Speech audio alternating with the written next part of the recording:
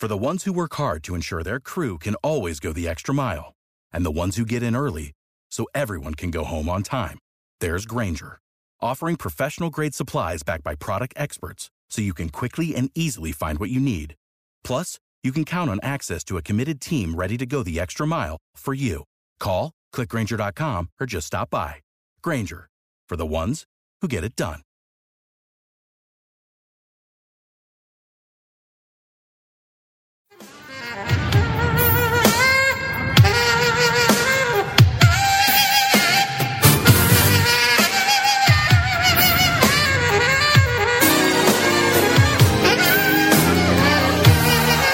Welcome to Freedom Through Faith. Prepare to be blessed as pastor and teacher Robert Thibodeau leads us into the anointed study of the Word of God, teaching and empowering you how to impact your world with the gospel of Jesus Christ, teaching you how to receive the blessings and provisions of God and how to walk through this life with freedom through faith. And now, here's Pastor Robert Thibodeau. We now rejoin today's message, already in progress. Now the history problem seems to be the issue. But there really shouldn't be any perplexity about that either, because the Bible deals just as explicitly with that as it does with the problem of science. Now I know that some people are going to write me and say they think the Bible's just a textbook on salvation. That's the beginning and the ending of it. But that's not true. Salvation is just one thread that runs through the entire theme of the Bible from front to back. The Bible's purpose, the Word of God's purpose, is the destiny of the people living in the world. If all the Bible cared about was salvation, then that's all it would preach about. It wouldn't deal with the fall of man. It wouldn't deal with hell. It wouldn't deal with all the things that have to do with living in a godless world. The Bible is infinitely more than a textbook on salvation. Now, it is that. That's true. I mean, that's a major component of it. But it is much more than that. The Word of God in total revelation is concerned with the entire world, the condition of the world and humanity and the destiny of humanity.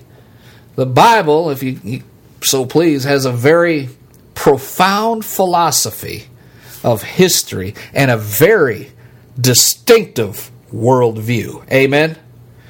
Careful reading and study of the Word of God will show this to you.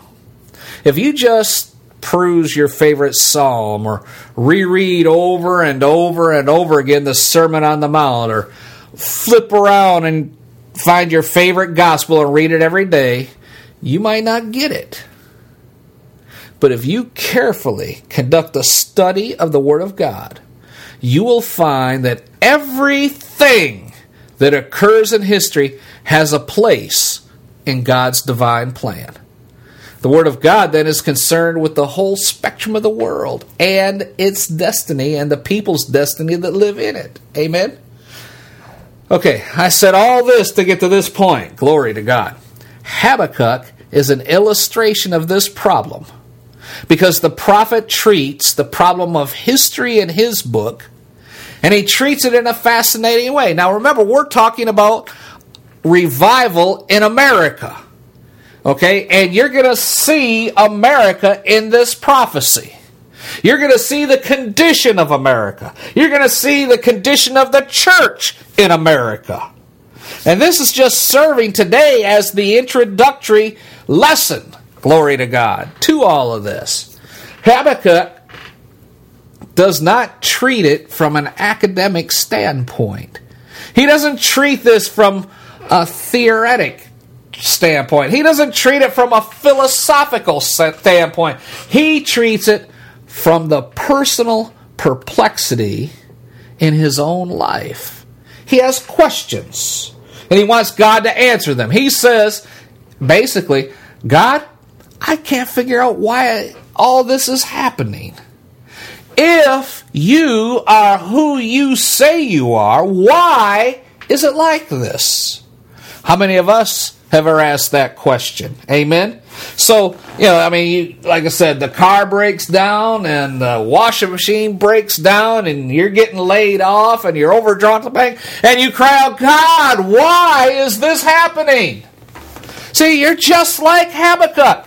And you have an absolute right to come to the Almighty God and ask for wisdom and understanding of what's going on. But then you have to have the faith, you have to have the confidence that God will reveal it to you. Sometimes He uses things that you don't anticipate. He could send someone to talk to you. He could send a donkey to talk to you. Amen. God used the donkey to talk to the prophet. Glory to God. He could send you to a part of the Bible you don't normally read, like the book of Habakkuk.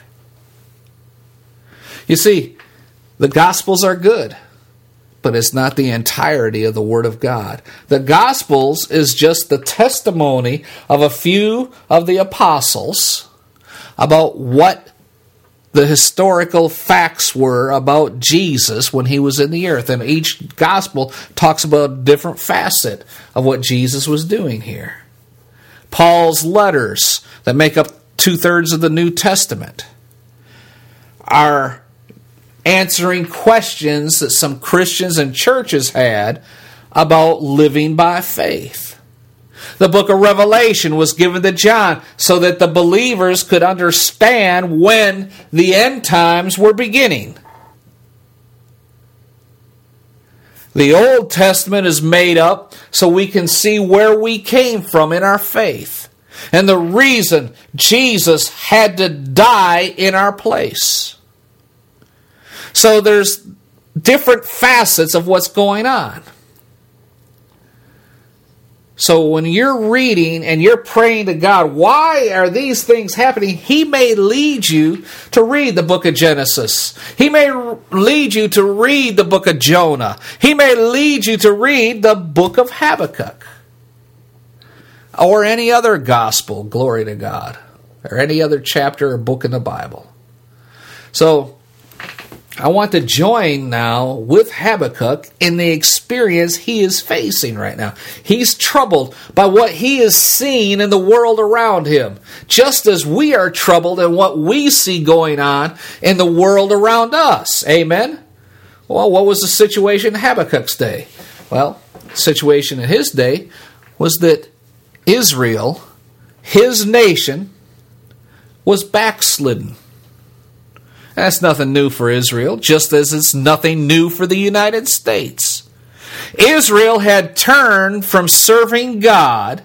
Israel had forgotten God. Israel was completely given over to idolatry. And that begins, as we read in verse 2, the real cry of his heart as he looks at Israel and says this, O Lord, how long shall I cry and you will not hear? How long shall I even cry unto you of the violence, and you will not save? Why do you show me iniquity, and cause me to behold grievance? For spoiling and violence are before me, and there are those who raise up strife and confusion. Therefore the law is slack, and justice does not go forth, for the wicked has surrounded about the righteous. Therefore justice goes forth perverted. We could say almost the same thing today. Amen? I mean, this is a horrible picture of Israel that Habakkuk is giving. And the prayer that he is praying is, God, they're in a mess. I've been asking you and crying out for you to change it. Why don't you do something about this mess? How long do I have to cry to you and you won't listen? There's many people that can look at the United States and say the same exact thing. This is a horrible picture of Israel, and it's a horrible picture of the United States today. And the prayer that Habakkuk is praying is, God, we're messed up. I've been asking you, and asking you, and asking you, and asking you, crying out for you to change it. Why don't you do something about this? How long do I have to cry and you won't listen? What a situation. Sin and immorality were rampant. Those in government were slack and indifferent, just like today. And those who applied the law did it dishonestly. Justice was nowhere to be found. Bribes were rampant, just like today. Only today we call it political donations. Habakkuk, a man of God, has had his heart just bleeding for God as to why God allows this. And that's the condition that Israel was in. Lawlessness, sin, immorality, and such as that. Just like we are living in today. As we look around the world, we see the same characteristics exactly as in Habakkuk's day. In verse 2, he says, there is violence. Well, that's a watchword for today. Every single day, you hear about violence on the news. You know, when I was growing up and a murder was committed, even in 2 towns over, it made the evening news. It made the newspapers. It was a big deal. Now, every day, it's not a matter of if someone was murdered this day, but how many? 4, 5. You know, Chicago, 10, 20 in one day. Violence is everywhere. In verse 3, it says, there's iniquity. There's violence again. There are those who raise up strife and contention. There are revolutionaries stirring up trouble. Verse 4, therefore the law is slack. There's no justice fairly and honestly administered. Law and authority are not dealing fairly and honestly. That's some of the accusations being hurled around today, isn't it? It's difficult to find justice in this world, just as it was in the days of Habakkuk. And so Habakkuk is perplexed by the situation he's facing, and he cries out to God and says, God, if you are who you say you are, why are you letting this happen? And we stand by in our country today, and we can look at God with almost the same quizzical expression in our brain and say, God, why is this happening? Why is it that we as Christians are constantly crying out about these things and there's nothing changing? It only gets worse. So the situation wasn't very good. And if you think that situation was bad, wait until you get a hold of the solution. In verses 5 to 11, Habakkuk gets probably the most unusual answer to prayer that anybody ever got. Amen. If you think God's inactivity was perplexing, just notice his activity. Habakkuk was perplexed in verses 2 to 4, but it must have been nothing compared to what's going on in his head after he hears God's answer. Glory to God. Verse 5, God says, behold, among the nations in regard. God doesn't say, I'm going to use your prayer and everything's going to be sunshine and roses. No, he says, and wonder marvelously, for I will work a work in your days. First of all, I'm going to work a work which you will not believe, even though it's told to you. And here's the answer to Habakkuk's prayer. Verse 6. For lo, I'm raising up the Chaldeans, that bitter and nasty and hasty nation, which will march through the breadth of the land, to possess the dwelling places that are not there. They are terrible, they are dreadful, their judgment, their dignity shall proceed from themselves. Then he describes their horses and the swiftness which they're going to conquer. Their horsemen are going to cover the land. They're going to come swiftly like an eagle. In verse 9, they're coming to do violence. They've set their faces forward. That means they're not going to be distracted. They've got a goal and an objective in mind, and they're going to go at it and not stop till they get there. It says they shall gather the captives as the sand. They're going to pick up the whole nation of Israel. They'll scoff and laugh at the kings and princes. They'll deride every stronghold. They're going to heap dust and take it. And then in verse 11, they're going to glory and think they did it because of the power of their own God. Listen to this.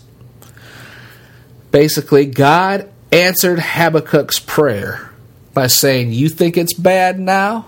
You ain't seen nothing yet. That is an unusual answer.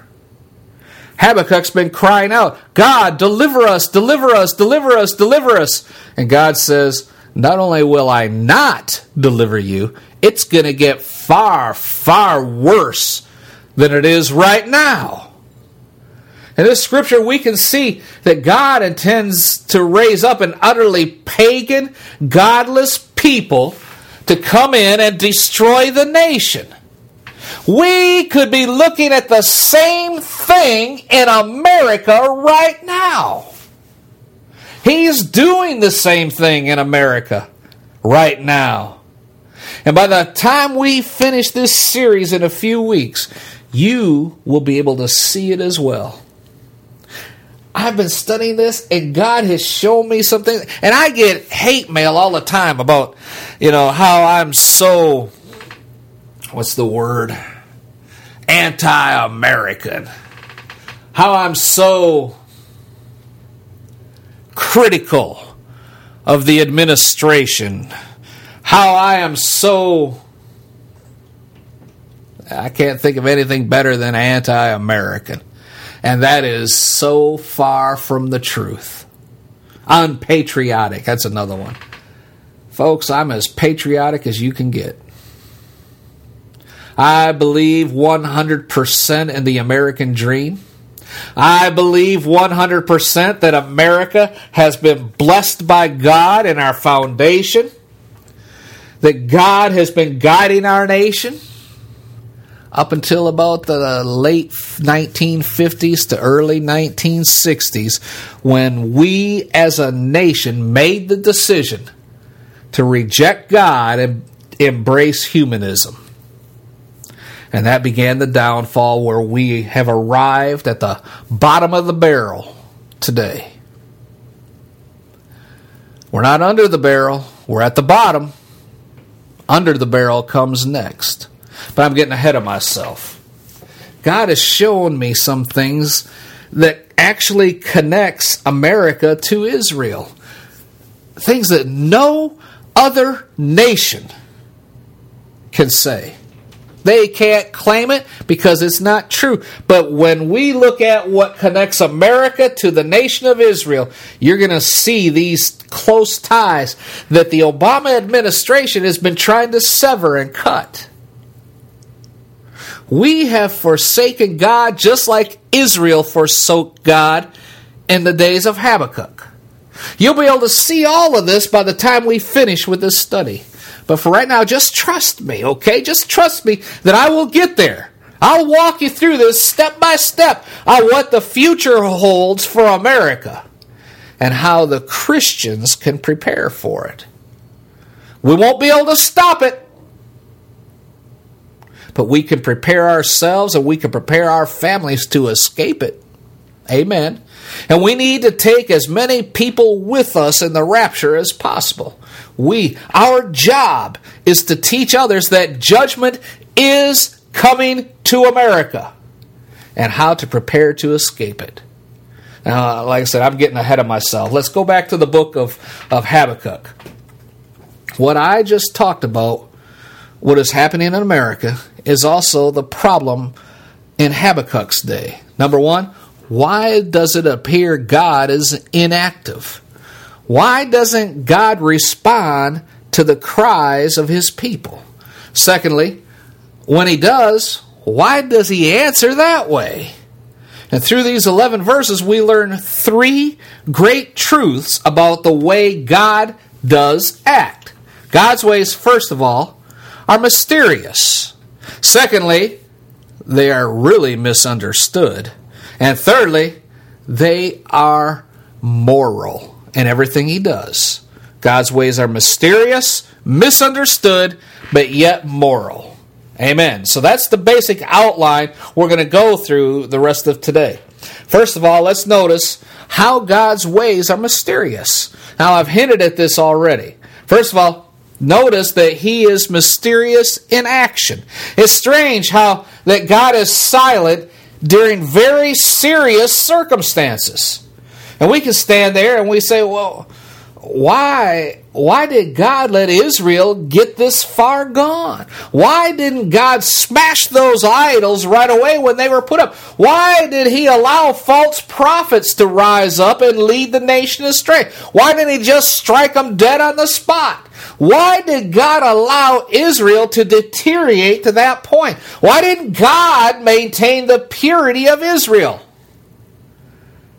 And we can also ask ourselves the same questions in reference to the church today. Why has God let liberalism come into the church? Why has he allowed it? Why doesn't he strike those false teachers? Why doesn't he strike them dead on the spot when they utter their blasphemy and their denial of the faith? Why does God allow so many wrong things to be done?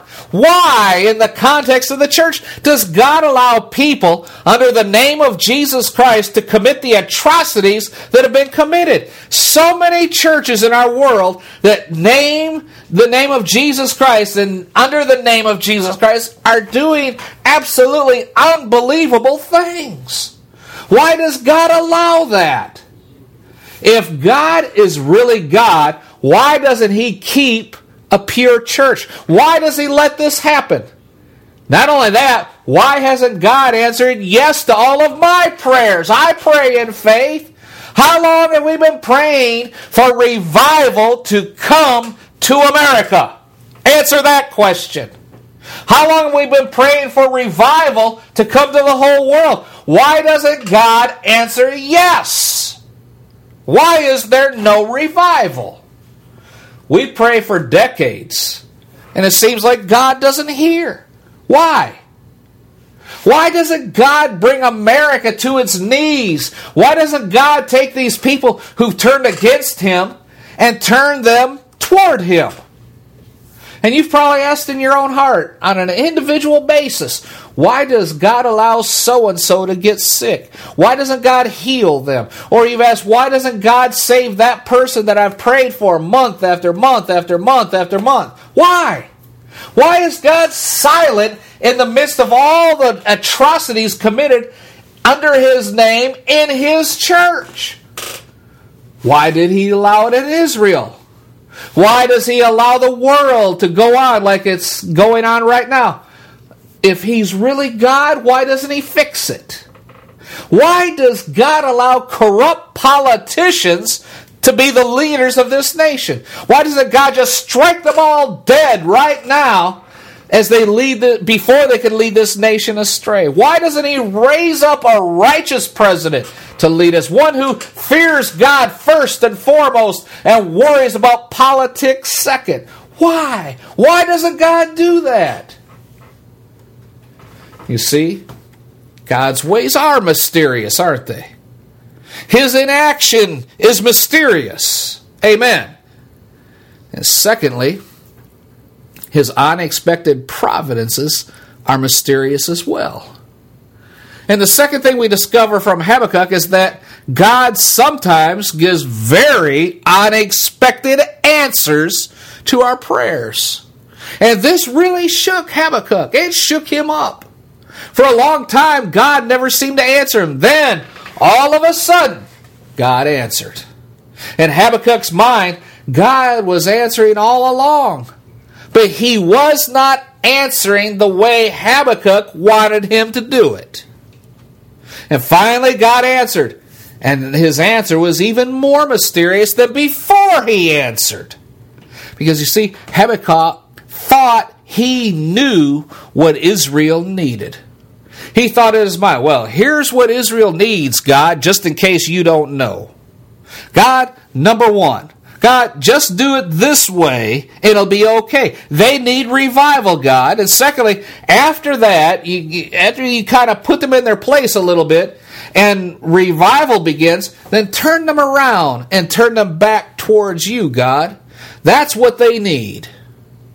They just need a little whipping, and then they'll get smashed down and punished a little bit, and then they need a great revival in the land, God, and they'll turn back to you, and after that, everything will be all right. But you see, God had other plans for Israel. John Newton said he felt he wanted something better in his spiritual life. So at one time he cried out to God for a deeper knowledge of God. He cried out for a deeper understanding of his own spiritual light, and he besought God that he might have a new dimension in his Christian experience.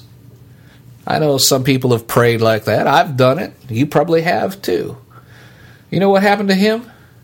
He expected some wonderful vision of God or some dramatic blessing from heaven. Do you know what he got instead? Instead, he had an experience in which for months, God seemed to be 1,000,000 miles away. God seemed to abandon John Newton to Satan himself. He was tempted and tried beyond his comprehension. The exact opposite of what he was asking for. But you see, God had allowed Newton to go into the depths of suffering in order to teach him how to depend entirely on him. Only then, when Newton had learned his lesson, did God bring him out and bless him. Amen? And there's a Bible principle there, that suffering always precedes glory. Do you know that? Suffering always precedes glory. And I suppose the best illustration of that is football practice. Some of the guys know about that. Amen. You have just heard a message of encouragement from anointed pastor and teacher Robert Thibodeau with Freedom Through Faith Ministries in Baltimore, Maryland. For more information on the Freedom Through Faith Ministries or to invite Pastor Thibodeau to your church, please visit our website, www.ftfm.org. That's FTFM for Freedom Through Faith Ministries. Again, that's FTFM.org. Until next time, when we gather together around the Word of God, be blessed. And remember, we serve an awesome God. Join us today during the Jeep Celebration event. Right now, get 20% below MSRP for an average of $15,178 under MSRP on the purchase of a 2023 Jeep Grand Cherokee Overland 4xE or Summit 4xE. Not compatible with lease offers or with any other consumer incentive offers. $15,178 average based on 20% below average MSRP from all 2023 Grand Cherokee Overland 4xE and Summit 4xE models in dealer stock. Residency restrictions apply. Take retail delivery from dealer stock by 4/1. Jeep is a registered trademark.